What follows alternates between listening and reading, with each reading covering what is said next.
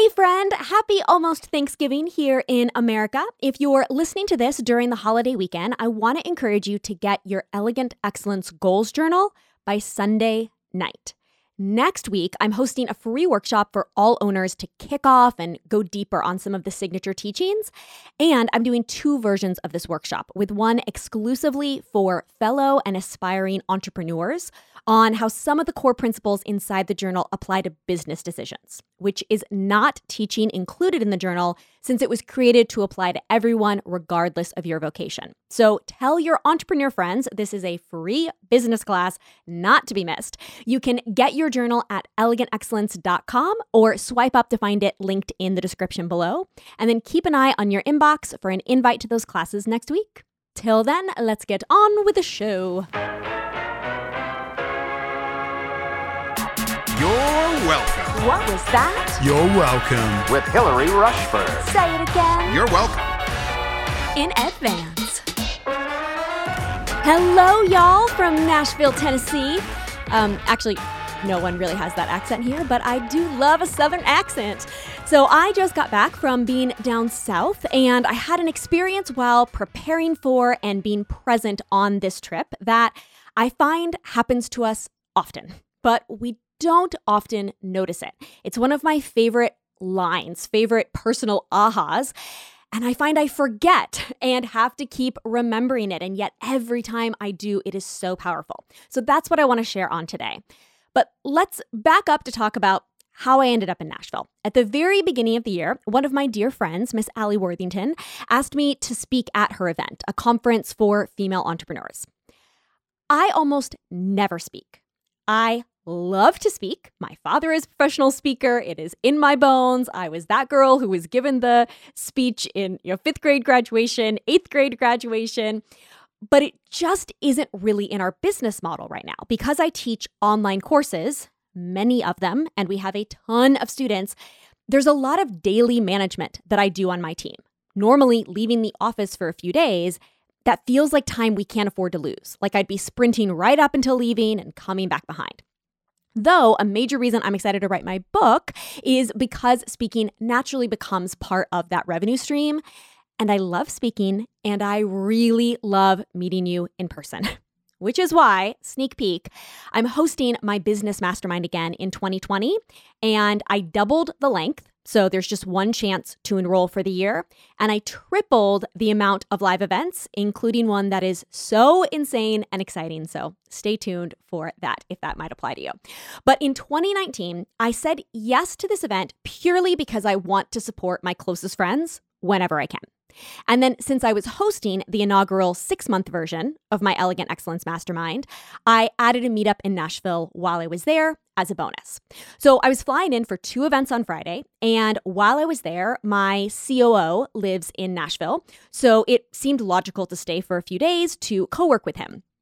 Also, I love the container that travel creates. I've realized over the years, one of the reasons I have so many more photo shoots in Paris than in Brooklyn is you have a deadline. I could do a photo shoot in Brooklyn anytime, and because it's never the number one priority we have to get done for business, it never happens. But when I'm going to Paris, I have a set time to schedule a photographer, pack outfits, make it happen so it gets prioritized. And when traveling, we knock out more of my regular meetings that I have when I'm in Brooklyn ahead of time. So there's also just more room in the schedule when I travel for other kinds of work. So I took that same approach to Nashville in preparing for that. I said, while I'm there, why don't we try to schedule me to guest and interview on other podcasts? And why don't we schedule to have a few of my Nashville friends that I'd love to chat with about a certain topic on our podcast? And then people started to hear I was going to be in Nashville. So I started getting other requests. A publisher wanted to meet with me and a PR agency. I also have some friends and colleagues that I wanted to meet up with. So I started sending texts. A friend who flew into our wedding that I haven't seen since, a colleague I'm friends with on Instagram but have never met. So this all kind of unfolds starting way back in the spring and then a little over the summer and then more plans early into the fall.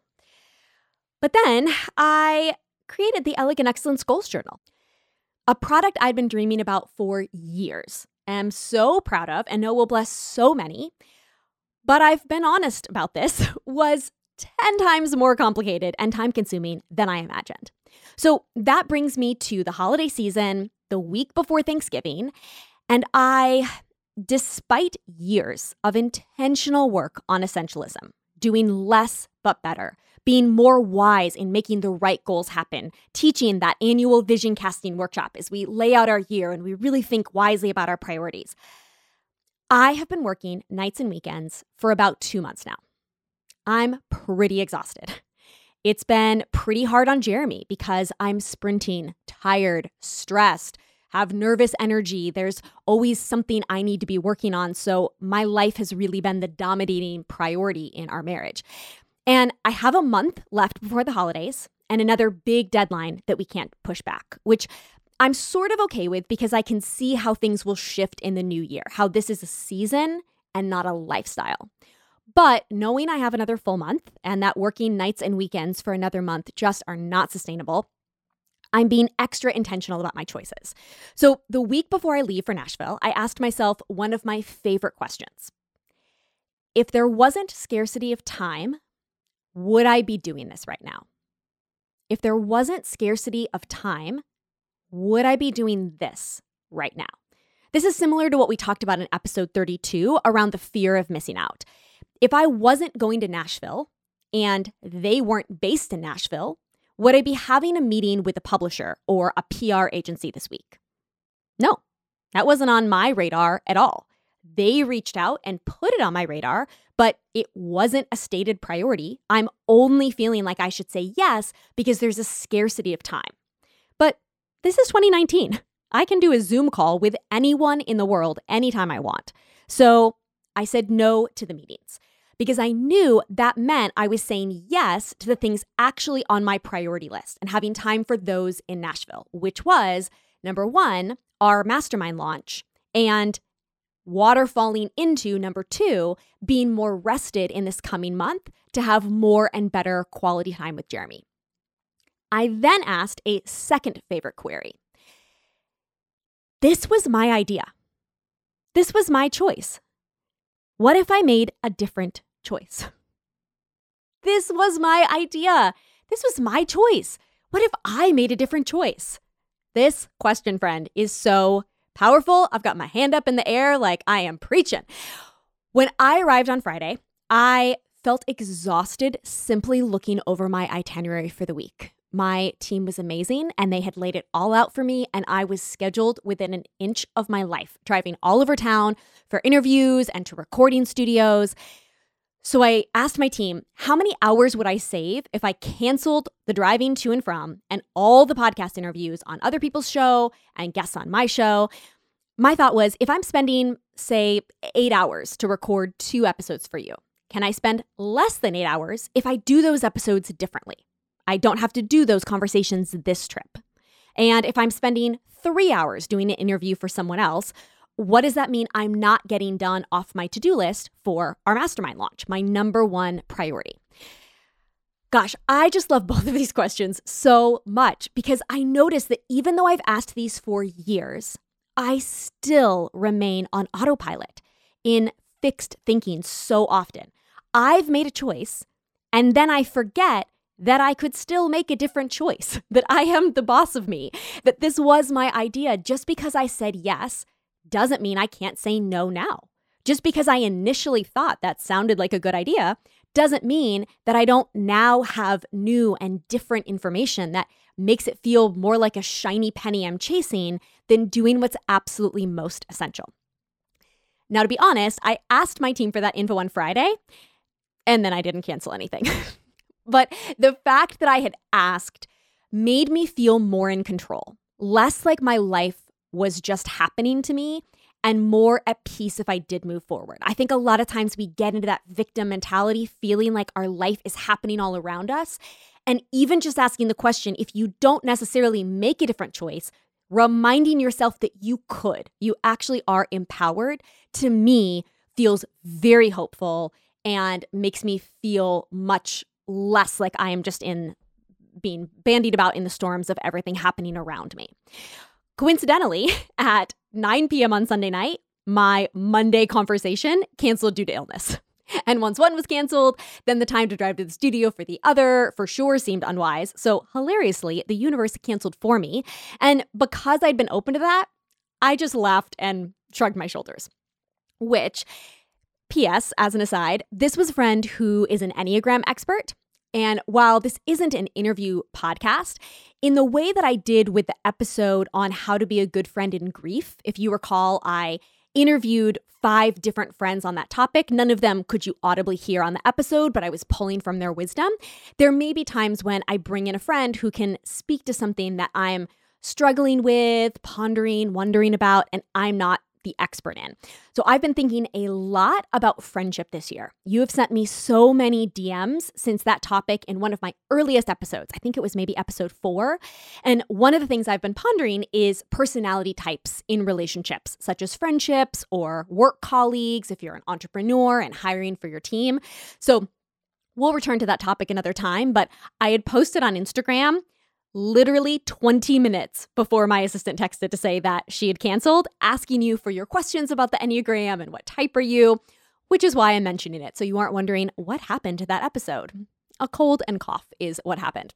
So, all right, the third thing I asked myself was, what if you can only choose one? What if you can only choose one? Because most of the time we can only choose one. We just delude ourselves into thinking we can have it all, and then we take on way too much. But pain and deadlines are both good teachers. The exhaustion of the last 2 months and seeing I have 1 month left in this season is helping me make clearer trade-off decisions. So after speaking and hosting 2 events on Friday, I had multiple friends I would have loved to see. But I looked past the scarcity of this one weekend in Nashville to a trip with Jeremy to Charleston, South Carolina the following weekend, and Thanksgiving weekend together after that. And I felt if I tried to say yes to friends this weekend, I was saying no to Jeremy the next 2, because I would be more behind with my work and trying to multitask, in part because I was going to be more tired and therefore accomplishing less on my work days and probably then ending up more behind. I dearly want more friendships, deeper friendships. I prioritize and want to be someone who prioritizes friendships. This is such a good goal. But being an essentialist means looking at a few great goals and choosing the one that matters most. And in this season, I'm feeling that's Jeremy, and he's supported when I choose being healthier for work. So really, friendships comes in third place. And in this season, and let's be honest, most seasons, 3 is too many stated priorities. So what did I do? Literally didn't leave my hotel all weekend or change out of my sweatsuit. I ate all of my meals in the hotel restaurant or ordering room service, aside from going to church with my COO and his family on Sunday. I only saw those friends who were staying in the hotel also there for the conference because I could see them last minute, just an elevator ride away in said sweatsuit. I slept in. I got a massage. I talked to my mom on the phone for 2.5 hours. I connected on Instagram with those of you who had heard me speak or were at our mastermind event or missed those. So I shared as much as I could of those takeaways on IG stories. And spoiler alert, I am so grateful that I slowed down and paused to ask these questions. I feel much better. I felt much better about our trip in Charleston. I feel much better heading into the holidays. And it is why I wanted to slow down today and share them with you, because it's my hope that these 3 questions might serve you over this holiday weekend, this holiday month, as you close out your 2019, as you start to plan your 2020. So the 3 questions are, number 1, if there wasn't any scarcity of time, would I be doing this right now? Are you only Black Friday shopping because there's scarcity? Would you be spending this money otherwise? Do you really need these things? If you hear this after Black Friday, maybe it's those Christmas sales. Are you pushing to a holiday deadline for work in a wise way? You're holding yourself accountable, or maybe it's on your weight loss or some other personal goal. Is it wisely holding yourself accountable? Or is it some external idea that December 31 is a magical deadline that has you trying to do way too much? If there wasn't scarcity of time, would I be doing this right now? Number 2, This was my idea. This was my choice. What if I made a different choice? Did you agree to make it to both families in one day on Thanksgiving, and now you're so exhausted the thought of that makes you want to weep? Do you want a restful, spacious holiday with one set of family and to find another time to see the others? Could you propose an idea that has you meeting in the middle so that if others really want to see you, you aren't the only one logging all those miles back and forth? And perhaps Thanksgiving is too last minute. Maybe the guilt trip would be too heavy, or it would feel like you're canceling at the last minute. But maybe if it helps you to think ahead to Christmas in a month, or even declare now what you want for your holidays a year from now, and then tell someone, your partner, a friend, your team, what do you want a year from now?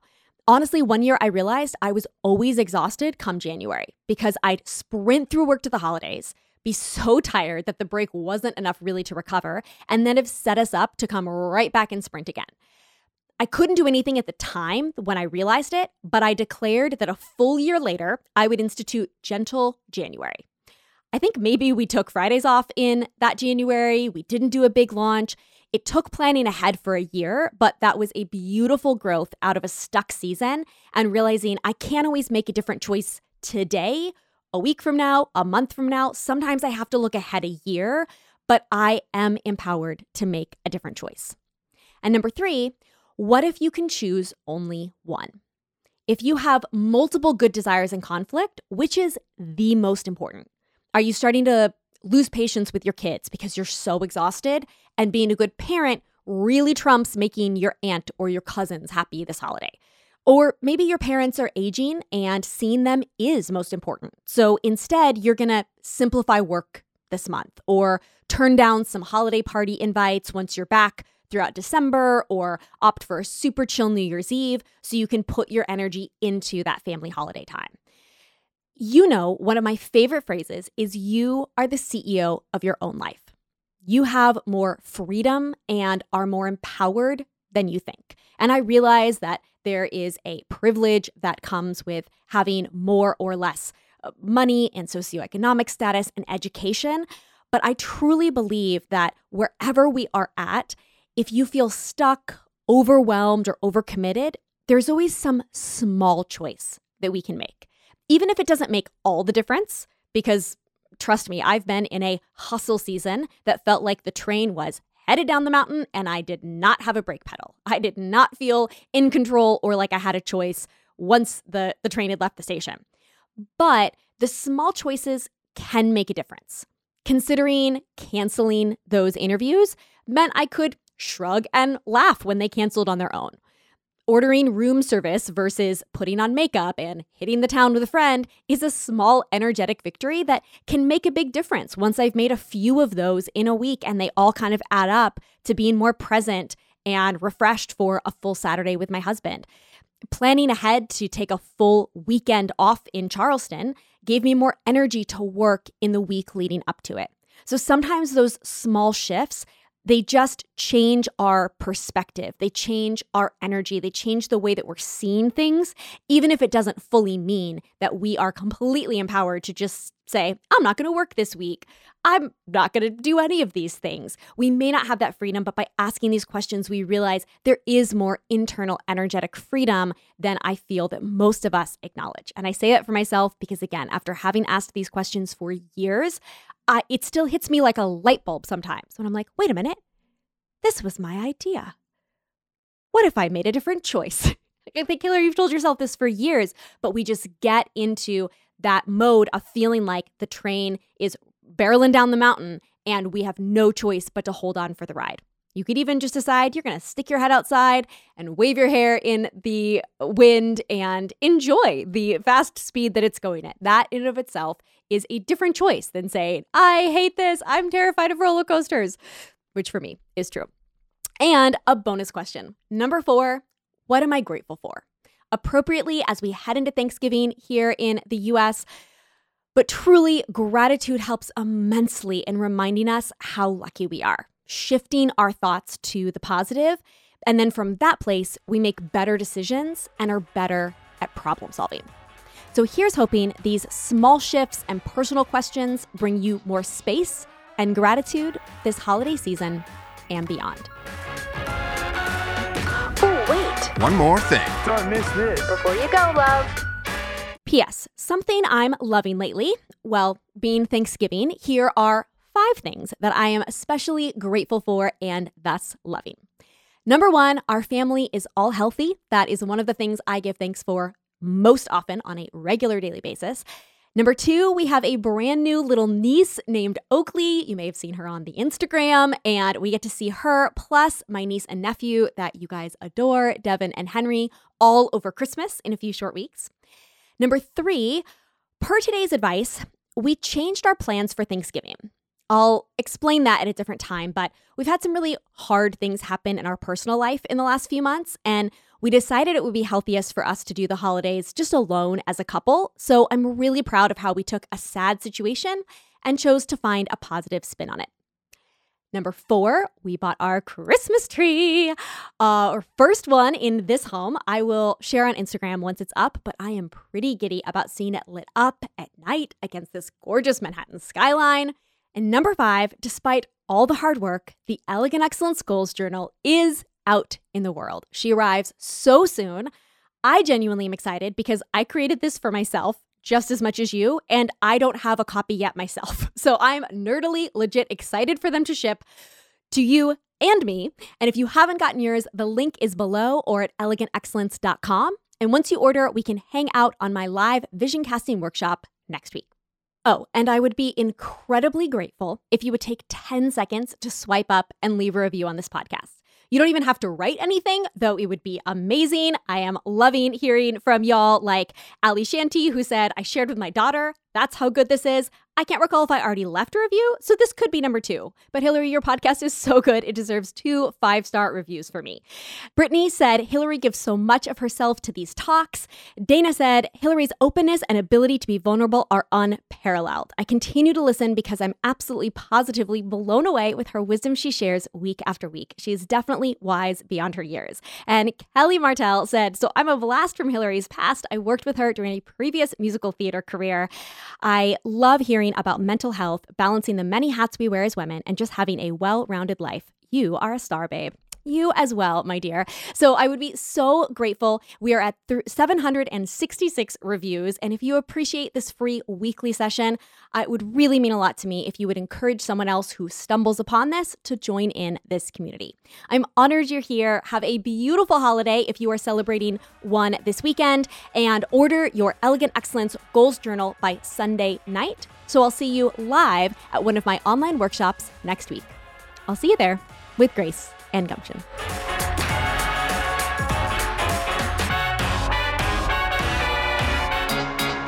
Till next Wednesday.